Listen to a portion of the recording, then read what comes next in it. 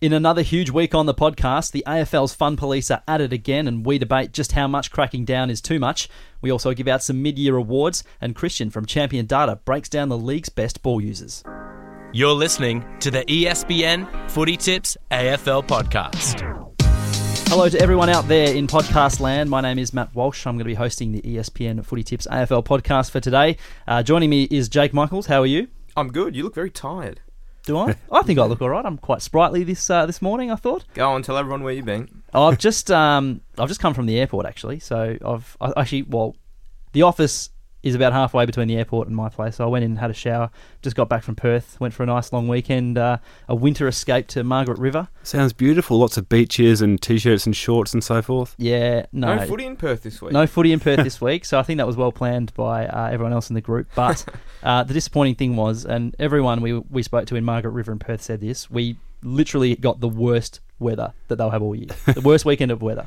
So you've gone to escape the Melbourne winter, yep, and you've copped Melbourne winter pretty much. When I left, it was raining sideways and 14. When I got there, it was raining sideways and maybe 15.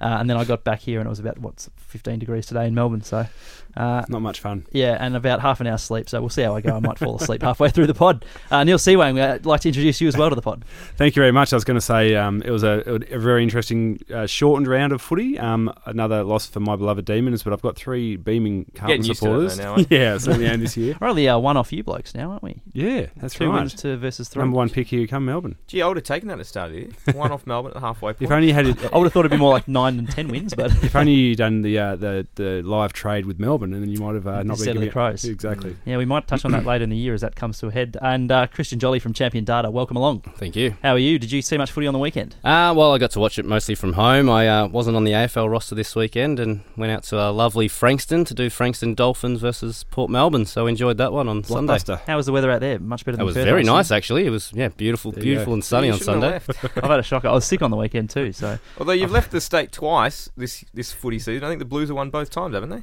You're not wrong. Where are you going this week? We'll have to Can you stay away for the rest last of the season? minute flight out of somewhere. See how we go. Hey, let's get into the agenda. It's time for 3 on 3. Yes, 3 on 3 is the segment where we spend roughly 3 minutes on three of the big topics each week, and we're going to kick it off. We did touch on it last week, but it seems the AFL's fun police are at it again. In fact, the latest accusations made by the Richmond cheer squad that undercover, inverted commas, FBI-like agents are being planted in active areas to weed out those who yell offensive material at players and umpires. Gee, I tell you what, it's beyond policing. It's now spy-level nonsense that's only further alienating diehard fans, in my opinion. Whether it is true or not, the AFL is clearly doubling down on its blitzkrieg against abuse. But gentlemen, how far is too far? Jake, I know you've got some thoughts on this. Well, this FBI-like agent story that's just come out is it's a bit weird. It's unverified. Well, it's a little bit too much if that's true. And I think the issue, and we spoke about this last week, is I don't like seeing any kind of abuse at the football or anywhere, but I think it's pretty clear, as we touched on, like you need some kind of a list, whether it's a list of words or phrases or things you can't say. Nobody knows what they can and can't get away with. And I think that's probably the biggest issue. I have no issue with stamping it out entirely because I think there's no place for any kind of abuse. But we need to know what we can and can't say. Is that a pretty fair assessment? I agree with most of what you're saying there. I don't think individuals know what they should and shouldn't say, I think. But do they? Well, I'd like to think you don't need a list. You don't need word A, B, 1, 2, 3, 4.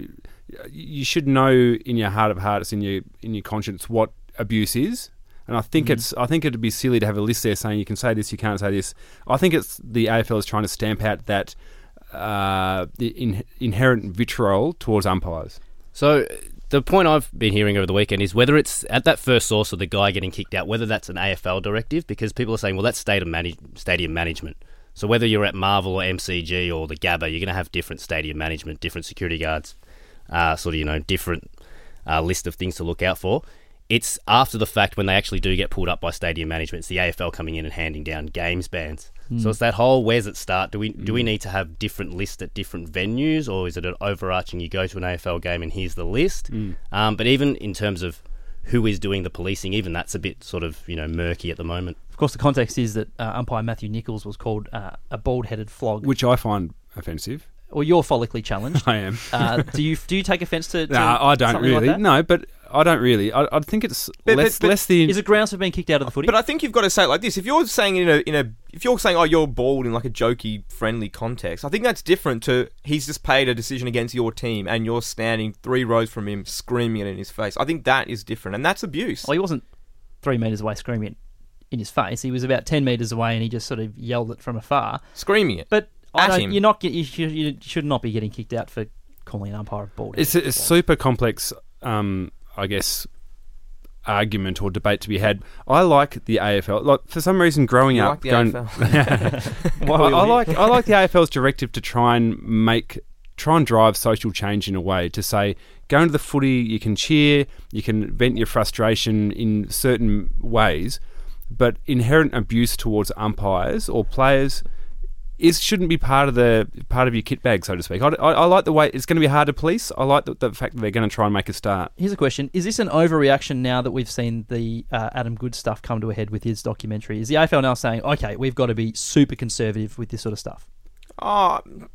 Possibly, but I think like we've just all grown. Well, at least I have, and I think we probably all are in a position where we've grown up, and you've gone to the footy as a kid, and everyone's always abused the umpire. Yeah. From the Which first isn't time right, I ever really. went to the if you footy. take a step back, that's not. And that's just not cool. because something's done for 100 years doesn't mean that that's the way. Look at 50 years ago it was acceptable to be racist. I mean, now you can't do that. It's not on. Abuse is such a bad sounding word though. If you're saying, oh, that's bull, you white maggot, back in the day. I mean, we're not talking about vilification in any way here. We're just talking about going to the footy, sitting in the third. But if you're going to kick out the one bloke who does it near the umpires, why aren't you kicking out the 10,000 people around the stadium that are saying it's from the cheap seats? And I agree with you on that. And this is what I said last week: is that every round of football you're going to have 20,000 people saying, that kind of stuff, and you can't kick them all out. It's just not going to happen. But whether the AFL's saying, all right, the ones that we do here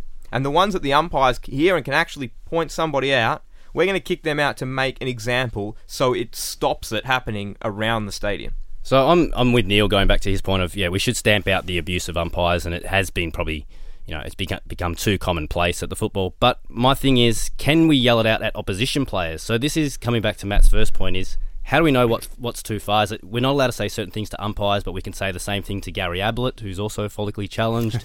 Are you going to get kicked out from that? I think we just need to know. The AFL just needs to say, here is some guidelines, and I think that would keep everyone happier. It's just going to the football and hearing new stories each week of, hang on, I've heard that 100 times and a bloke's all of a sudden being kicked out. Guidelines is probably more accurate than a list of things to say, but that's... Yeah, and I think the big mistake the AFL has made is they haven't been upfront. If they had come out pre-season and said, look, this is going to be really hard to police. We really do want to drive some social change here. We want to, maybe stamp out some of the phrases and abuse that gets thrown. I think people would understand that it's part of that. But the fact that it sort of seems to be an underground movement with no clarification from the AFL, I think that's a big own goal from them. Classic rules on the run by the AFL. Quick question as we go around the table: would you have kicked out the fan for saying "you bald-headed flog"? Well, I'm starting to go a little bit bald up top, so yeah, I reckon I would. Christian? Not for the words, but you'd have to watch the action and exactly if it was right in the umpire's face or not. Yeah, I think it's a light-hearted term, but I think it's the nature of the vitriol rather than the words themselves. So if they're trying to stamp it out, then they've got to start somewhere. I think I can see either way, to be honest. Yeah. Yeah. All right. Hey, let's move on. Okay. Oh, sorry. Last word. Maybe in 10 or 20 years there'll be significantly less abuse towards umpires, and maybe that'll be a good thing. Yeah, well, maybe, but the atmosphere might suffer as a result. Let's move on a bit. It is the bye weeks are upon us. We're in the second of, I think, 3 or 4 bye weeks. Have we got 4 bye weeks this year because of the China one game? at the end of the year as well? No. Oh, no, 3 and then one at the end of the year. So we thought we'd get our heads together and come up with some little mid-season awards in the ESPN pre-podcast meeting. The biggest surprise packet, the biggest disappointment, the most improved player, and the recruit of the year. So I thought we'd go around the table and just share some thoughts. Jake, do you have for us a big surprise packet? Yeah, I do. I would say it's Jeremy Finlayson. I don't think anyone saw his first half of the season coming. 24 goals he's already kicked. And I mean, he wasn't a goal kicker. This is the kicked most 2 goals or 4 goals or something like that in his career before. remarkable, and he just all of a sudden now is just sort of showing other key forwards how it's done. So yeah, really impressed with what I've seen from him. So he's an impressive player. So he spent, I think it was 2 or 3 years on GWS's list before he got his first game. He was racking up 30 touches a game in the NEFL before getting his debut. They've put him into the AFL level. He's played at centre-half back for a year and done quite well down back. And then in his third year of the AFL system, he's played forward. So he's showed that he can do everything. He's a ball magnet, he can defend, and he can kick goals. Definitely a surprise bracket. Christian, do you have one for us? Yeah, my one's Brisbane. I'm sort of pleasantly surprised with them. I think the last 3 years, Carlton, Gold Coast, Brisbane have always been very closely compared. We knew, Brisbane were on the way up last year. They were playing some exciting footy. Still finished 5-17 in a few close games. I mean, they're already 7-5 this year. A disappointing loss on the weekend, obviously. I think they should still make finals, but even if they got to 9th or 10th, I still think it's a massive tick this year for them. For sure. Neil? Mine's Geelong. They're at the top of the ladder. I wasn't alone. I thought that they might plateau or even decline this year. I've loved the way Chris Scott's, got a more impressive structure. They seem to be winning games through structure as opposed to individual talent, and which always holds you up well. They certainly have some individual talent. They've got that as well. Good spread of contributors. Yeah, so the fact that they're 11-1, I certainly didn't predict it, and they look fantastic. Late nomination for Reece Shaw for mine. 2 and Zip as caretaker. I mean, we went through the stats last week. A caretaker winning their second game was 2 and 19 or something. So, and look, honestly, North are scoring pretty well, and we'll touch on them a little bit later. Biggest disappointment, Jake? Well, I reckon I'm going to go with one of Finlayson's teammates, Jeremy Cameron. So a few weeks ago, he's having a great year. Hold on. He's leading the Coleman still. Well, he is, but we were all talking about him kicking 100 goals, and everyone was starting to get excited, and it was like, this could be the last time potentially it happens. And since then, he's sort of fallen away a bit. So you're a hard taskmaster. He's not going to be kicking 100 goals this year, unfortunately. Christian? My biggest disappointment's been Melbourne. Again, that's fair enough. Can't disagree with that. Going back to the start of the year, Champion Data, we do our list ratings. It's a computer-generated list rating thing, so it's not my personal view, but we had Melbourne as number 1. So we knew Melbourne had a good list. Coming off a great season last year, made prelim, could have got to the grand final quite easily. Just have not changed their personnel. Nothing's changed. It's just they're playing disappointing footy, and it's so hard to figure them out. Everything that could have gone wrong for Melbourne seems to have gone wrong from the end of last season. Yeah, injuries, exactly. Surgeries, the whole out of lot. form, confidence. Yep. Neil? Mine is to do with my biggest disappointment is the AFL's MRO and tribunal Shambles. failures. It's been a shambles all year, and I've really been disappointed in the fact that they talked up a big game pre-season. They said they were going to crack down on stray elbows and gut punches, and they're pretty much just letting it be a free-for-all. Correct. They're not offering weeks to anyone, like Gary Ablett multiple times, Nat Fyfe. It seems that if they want to stamp it out, they could actually make a statement and take down some of these big names that you can't go around throwing your fists and your elbows in a game of footy, so that needs to be improved. Yeah, for sure. ASAP. We're sticking the boots into the AFL, but the score review system's also had a shocking few weeks. So that's probably been the biggest disappointment for mine. Most improved player. I'm going to go the other way around the table. Neil? Most improved player for me is Ricky Henderson at Hawthorn. What a great Moneyball pickup he was for the Hawks. He was a delisted free agent in 2016. Had a couple of decent years at the Hawks, but this year he's really exploded on a wing, averaging 27 touches, 8 marks and 5 inside 50s. And he's 30 years old, so I love the late career bloomers, the ones that you think that might have seen their best and then they come out and they produce Silver something Fox like that. too. He is. Hey, I like the fact that the Hawks went out and got Tom Scully to sort of sit on that wing and be their number 1 wingman this year. And then Ricky Henderson stepped up and they become already that had him. player. Yeah. So, they're sort of blessed with 2 now. Christian, do you have a most improved player for us? Yeah, mine's Travis Boak, Port Adelaide. He's having a career best year at 30 years old. I think he turns 31 in a couple of months, so he'll be 31 by the end of the year.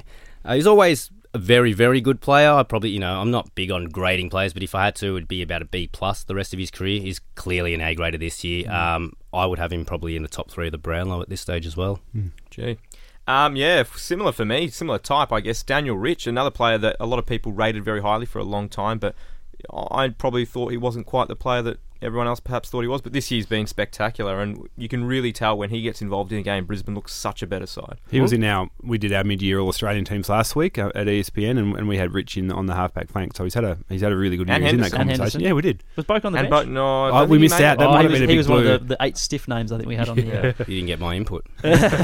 We've all gone with sort of mature, like older players, and mine's no exception. Gary Rowan, not quite as old as Boak and Henderson and the like, but Gary Rowan's kicked 21 goals 6 this year compared to 7 goals 4. He's played one more game this year than he played total last year, but some of his match-winning performances, Hawthorn in particular on Easter Monday, I thought was magnificent, and he's just added an extra dynamic to that Geelong forward line, which was already very good.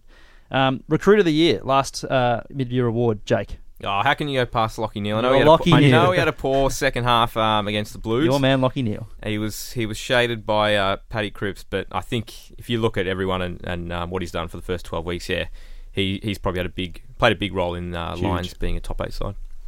Christian, who have you got? Yeah, so mine recruit of the year. It's also the way he was recruited. Sydney Stack. There's been a few of these guys, Gibbons at Carlton and things like that, but Sydney Stack for me is the biggest sort of tick for the what are they calling it? The pre-season supplementary period where you can sort of audition a guy at your club. So he sort of had a few issues in his draft year. He sort of got suspended from a WA State Carnival game for I think sort of disciplinary issues.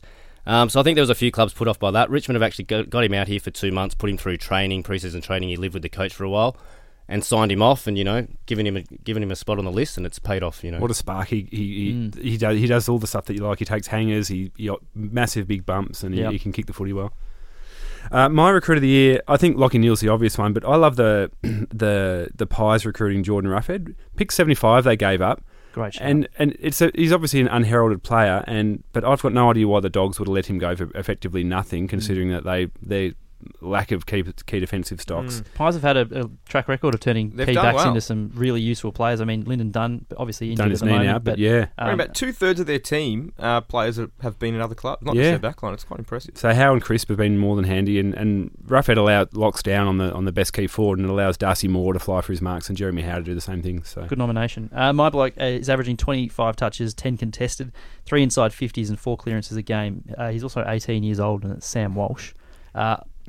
We'd have to go through the stats a bit more. We didn't have time today, but I'm not sure who else has done that in their first 11 games. But we all kind of were looking at this before, and we thought it has to be Tim Kelly last year, but Tim Kelly's been shaded by Walsh this year. No, he's been exceptional. Imagine what he's going to be in 3 or 4 years' time. Even if he only plateaus from here, he's still going to be an exceptionally good footballer for 14 years. Well, who knows? Maybe they'll have some second-year blues, but for my sake, hopefully not.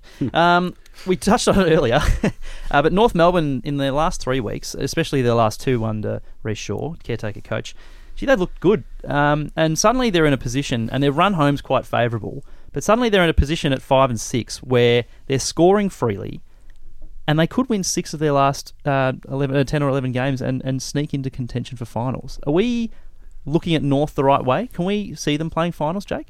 Well, I think you just sort of nailed it there. I mean, they're playing better football in the last 3 weeks. They look like not anything against Brad Scott, but I think the change has helped refresh and re-energise everyone in the team, and they're playing well. So the next 2 weeks are crucial. They got the Giants down in Tassie, which they play well there, and I think they're a big chance of winning that. And then the bye, and then Collingwood. So if you think if they can win one of those games, they're all of a sudden they've got as you said, they've got a pretty decent run home. They could challenge. Right now they're 1 game in percentage out of the top 8, so which is crazy considering everyone. You'd think that they'd be 5 games out. They turfed their coach. I mean, yeah, it looked like a shambolic year, but all of a sudden they're 1 game out, and they've got a pretty soft draw, and suddenly their better players and their younger players are all starting to play at a much higher level in the last 2 or 3 weeks. So just even some of the team numbers, I've included around 10, so that was Brad Scott's last game as coach, but I feel like the week that was leading into it was almost like we knew he was gone, so it's almost like you can see their game styles change from that day onwards.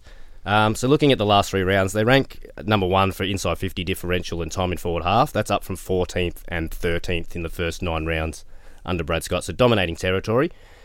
Points from forward half intercepts, they were 13th in the first 9 rounds.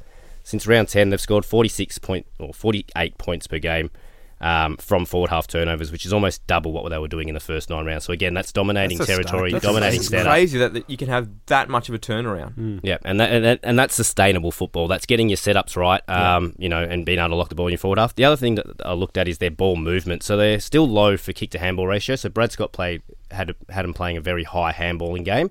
They're still sort of handballing the 15th, or they're kicking the 15th least of any team. So they're still sort of down the bottom for kick to handball. But their kick long percentage has gone up from 37% to 43% in the last 3 weeks. So again, more direct, quick ball movement when they do get the ball onto the foot. So, is anybody going to say that they can or that they will play finals? Well, I think you just summed it up, Christian. Like, it's sustainable the way they're playing. So it's hard when you look at the teams above them. You think, gee, who's going to fall out? But I reckon they're going to be a chance. And if they don't play, they will have a big say on who does play finals. Yeah.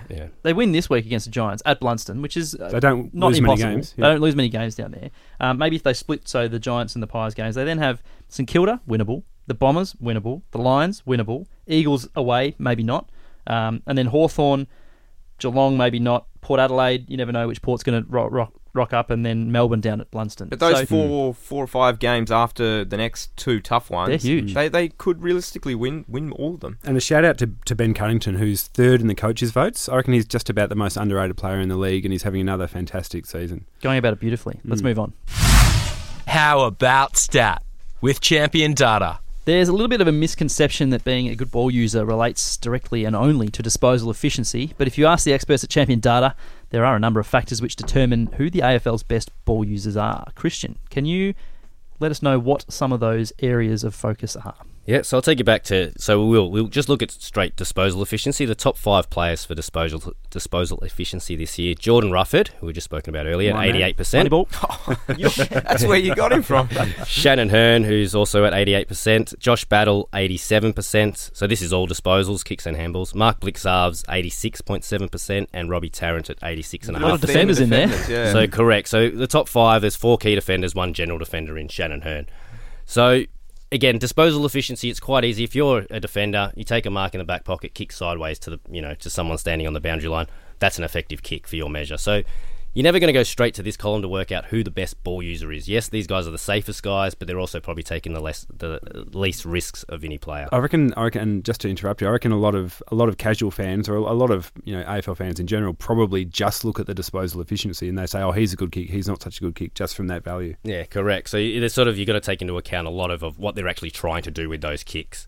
So just going back on those top 5 disposal efficiency players, so I've looked at the top 250 disposal winners and where those 5 names rank for retained metres gained. So metres gained that end up with a teammate's possession. Roughhead, who was the number 1 for disposal efficiency, is 234th for retained metres gained. I'll skip Hearn just for a second. Josh Battle is 166th of the top 250 for retained metres gained. Blixarves 222nd and Robbie Tarrant 192nd. So very low risk ball users. So they're kicking. You could assume that they're like 50-metre bombs down the line.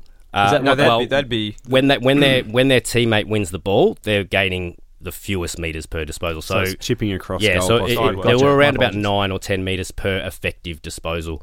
Whereas Shannon Hearn, to me, he's the one that stands up. He's second for retained metres gained. So he's about 19 or 18 metres per effective disposal. That goes to a teammate. So he's the only one in the top 5 disposal efficiency that's in the top 150 for actual retained metres gained. So clearly, just looking at those 2 stats together, you'd say Shannon Hearn's got to be one of the best ball movers in the competition. For sure. He was in our mid-year All-Australian team.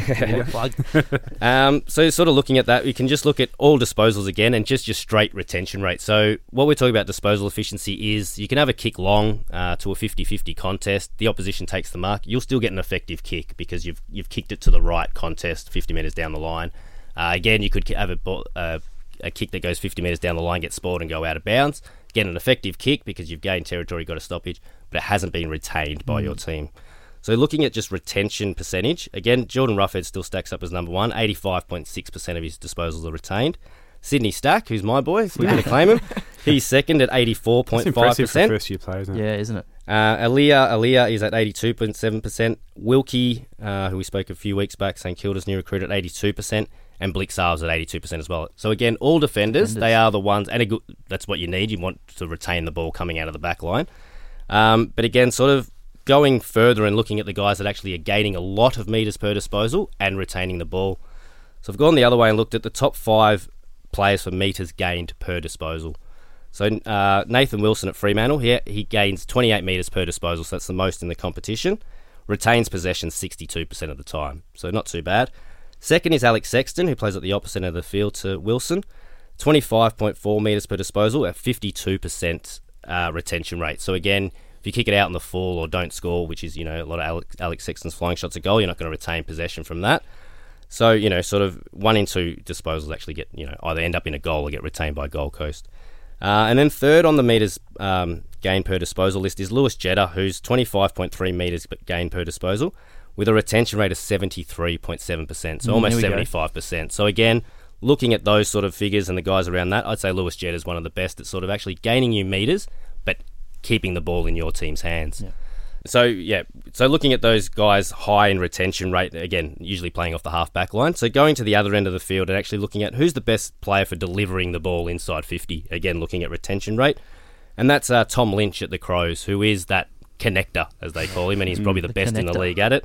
So when he kicks the ball inside 50, Adelaide retain possession 69% of the time. So that's number one of the top 100 players. Yeah. It doesn't surprise you, though, 50. when you see him kick the footy, so especially clever. how low and direct he is. Yep. And including those kicks, 40% of the time they're actually taking a mark. So the other, 28, 29% he might be hitting them at ground level or, getting guys with a handball or something. But the second for retention rate going inside 50 is Sam Powell-Pepper is at 65%. That surprises me. That surprises me too. But the number that stands out to me that you probably do notice, only 2.5%, so one of his kicks inside 50 have actually been a mark for Port Adelaide. So what which does is that tell us? an amazing sort of... Chaos ball. It's completely out of whack. Kicks to advantage, I guess. 65%, as we said, are going to the team or going for a goal, but only 2.5% being marked. There's a few times I can picture Powell-Pepper kicking it over the back to a Boak or a Sam Gray running into an open goal. So Sam Pepper, I think, really does kick to space well and gain territory well, and Porter probably reading his kicks better than the opposition. Maybe that's a plan. But he's not, again, and another good saying, he's not lowering the eyes and looking inside 50, trying to hit up a lead-up player. But again, he's the probably opposite of a Lynch, really. But he's probably kicking to his strengths. So, if he's ranking second to Tom Lynch, who is sort of chipping it around, hitting guys on the chest, Sam Powell-Pepper's doing it in a different way, but he's still getting you the same retention rate, so he's still getting you the same results. You in could the give end. me 100 guesses, and I don't reckon I would have picked him out. Well, he's got a big hoof, so it makes sense that, especially if you want to kick over the back, that's the sort of game plan that you'd have. When you see him coming at you from 50 metres away, you go, great, I'm going to head back to the square. Because he's going to be able to reach me at 60 metres over the top. So it's having those teammates knowing what you're about to do. And third on the list is Tim Taranto, is at 62.9%. So again, he's an interesting one, and I've sort of gone into a Tim Taranto case study just to show you some examples of how far we can break down your ball use.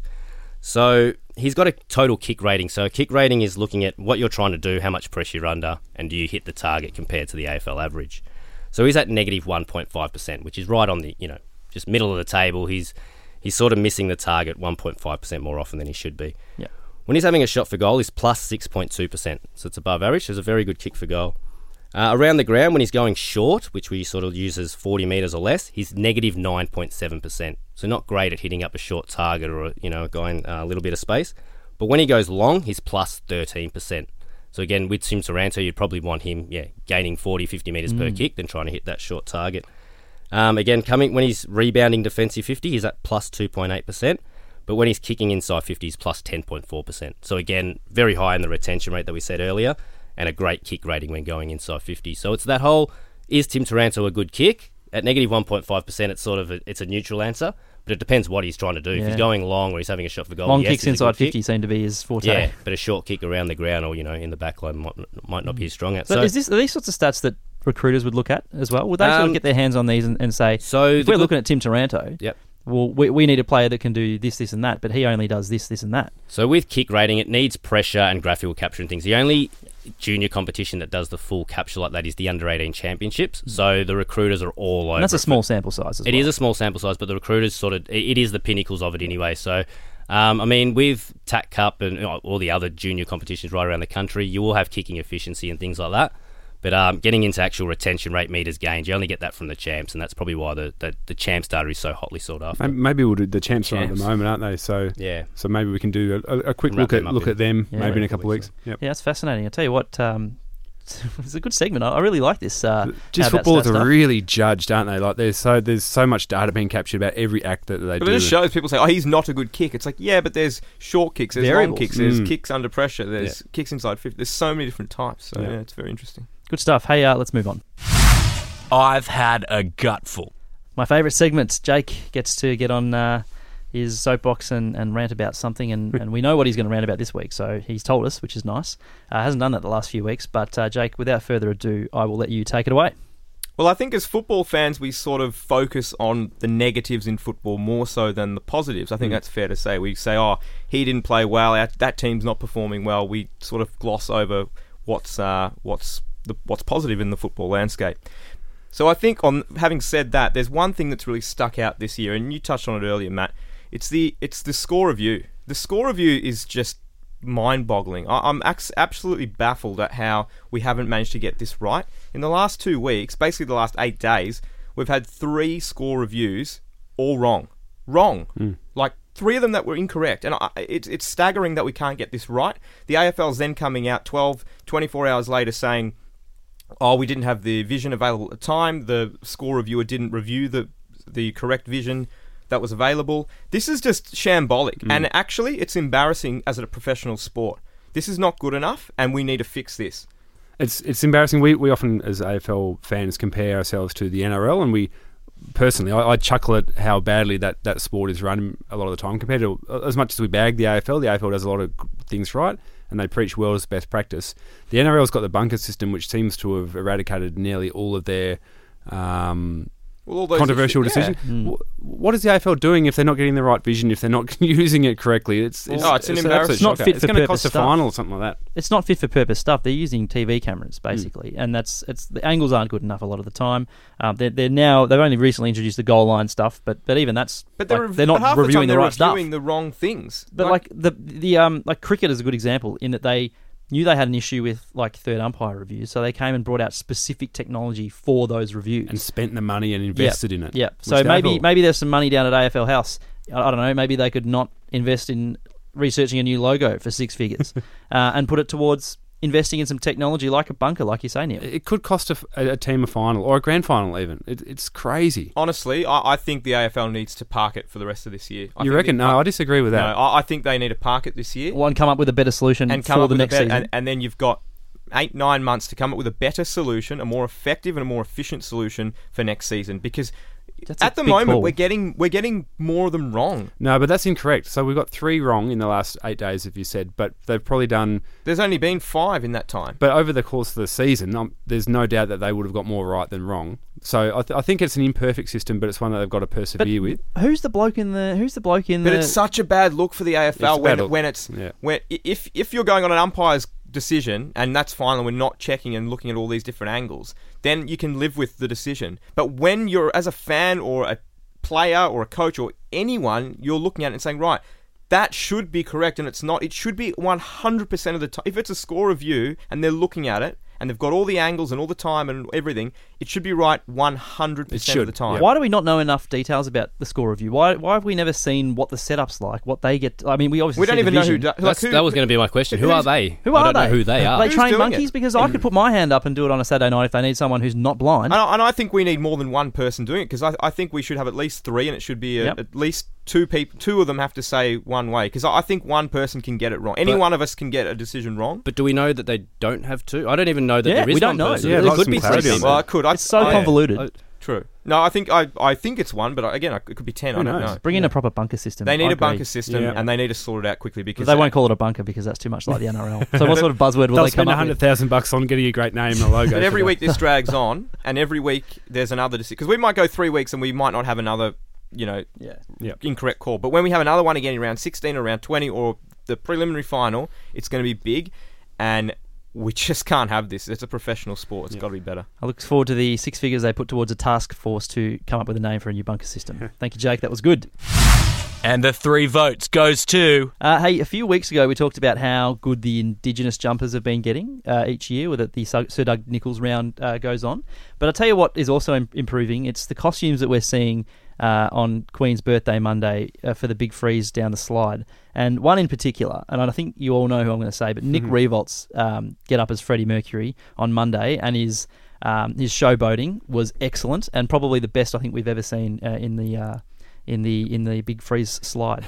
Not the first Rewalt to get centre stage and do some lip syncing up on stage at the MCG after what Jack did after the 17 flag. He didn't mind getting the rig out, did he? He was one of the rare sort of took the rare opportunity to make sure he had the singlet on and had the guns pumping. But I tell you what, it was impressive. The dyed hair, the teeth, the whole moustache, the get up, it was excellent. It's always good because Nick was always well media trained and well spoken, and he never really let himself go as a player in the media, and then even as a media commentator. It was fantastic to see him just shed that. That was the first time I'd see sort of Nick Riewoldt have fun. Yeah. And you think back to when he was sort of carrying the Saints, and he was almost like what people say about Paddy Cripps now. He carried that team on the shoulders. You can almost picture Nick Riewoldt looking stressed on the football field. Intense, yeah. But it was great. Yeah, just sort of see the enjoyment yesterday. A few other good costumes. Did you have a one that caught Well, I was your just eye? going to say, just on a wider view of that day, I mean, it's quite... I was sitting there watching the game, and I thought, everyone talks about how great it is and Neil Danaher and what he's done for motor neuron disease, but it's incredible to watch it after 5 years to see what that game's become. It's becoming bigger and bigger through that. I reckon there were more people in the crowd wearing the beanie than weren't wearing the beanie. It's really impressive. And They've done a fantastic job. You keep hearing in news, like they're getting closer to breakthroughs, not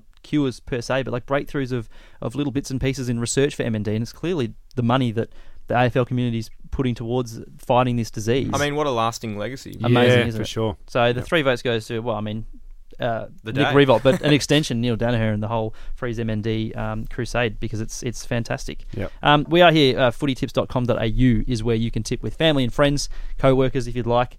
Neil, I know you've got some interesting tidbits for the footy tippers out there. Yeah, no perfect rounds again, so it was another pretty difficult week of tipping. I think the Swans might have got a few people caught them by surprise. So no perfect rounds, and only just over 3,000 people out of the 650,000 in the database got 6 out of 6. But one of the things that we wanted to do for this week was to break down the biggest upsets for the year in terms of tipping. So can any of you guess what the biggest upset of the year would have been so far? Something involving Gold Coast. Have to be the Blue Baggers getting up over the lines, wouldn't it? That they were actually 10th. 10th? Yeah. 10% of people were backing Carlton to What about to get over the Collingwood line. Freo last week? Second. Freo. Second biggest that's a good upset. one. Surely something involving Gold Coast. You're on the money. Gold Coast. One of the early ones? Who they play? Maybe. It's St Kilda, the Dogs. Doggies. 2% of tipsters tipped Gold Coast to beat Western Bulldogs. And you wonder whether they were people that forgot their tips, or maybe Gold Coast supporters They were the away team that were week. loyal. The Suns beating the Doggies. I'll just run through the top 5 very quickly. Freo against Collingwood only had 3% of tipsters as well. Port Adelaide in Perth against West Coast. Fremantle again against the Giants, another great away win. And North Melbourne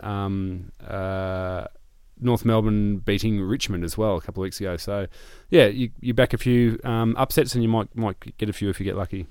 Very quickly, we are running out of time, but do we have any certainties and upsets we'd like to put forward for this week, Jake? Well, I have to say I was at the Richmond-Geelong game, and I really didn't like what I saw from the Tigers. So, if there is a certainty, and it's a tough round to pick this one, but I would say probably Adelaide, I think, over there. They played pretty well, the Crows, and yeah, I think they'll have to win, surely. My certainty, it is a tough round actually. Looking at the figures, the most lopsided tipping percentage is 17 for North Melbourne against 83 for the Giants. Ooh. Normally you see a couple that are really just locks. That's my upset. Yeah, that's probably my upset as well. And my certainty would be Fremantle at home against Port.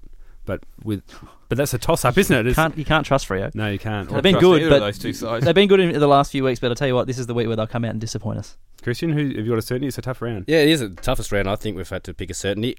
I'm looking at St Kilda. I know they're playing at Townsville. They've come back Against from Gold Shanghai Coast, and they've had a shocking game. But I'm looking more at, I think, just from what I've seen in recent weeks at Gold Coast, I don't think they're going too well. I think they're sort of, struggling getting to a flat part of the season. Exactly that. So, I think St Kilda's probably my certainty, again, just because of how hard it is to tip. No real certainties, though. I don't even know who the upset or who the underdog in this game is, but I think Hawthorn as my upset. I think I saw Essendon might. Yeah, I don't know what the tipping Essendon's is. Yeah. So I'd have Hawthorn. Yeah, interesting Friday night game this week. It is. I tend to agree with that one, but I can't go past the Roos as well. Gee, looking for 4 in a row, and the Giants coming off not a great game, so they'll be eager to make amends, but they play well down there. Yeah, they don't lose too many games there. North Melbourne's my upset too. Hey, we have run out of time, but don't forget to rate us 5 stars and subscribe to the podcast to keep up to date with everything, and we will speak to you in the next one. Thanks for listening to the ESPN Footy Tips AFL podcast.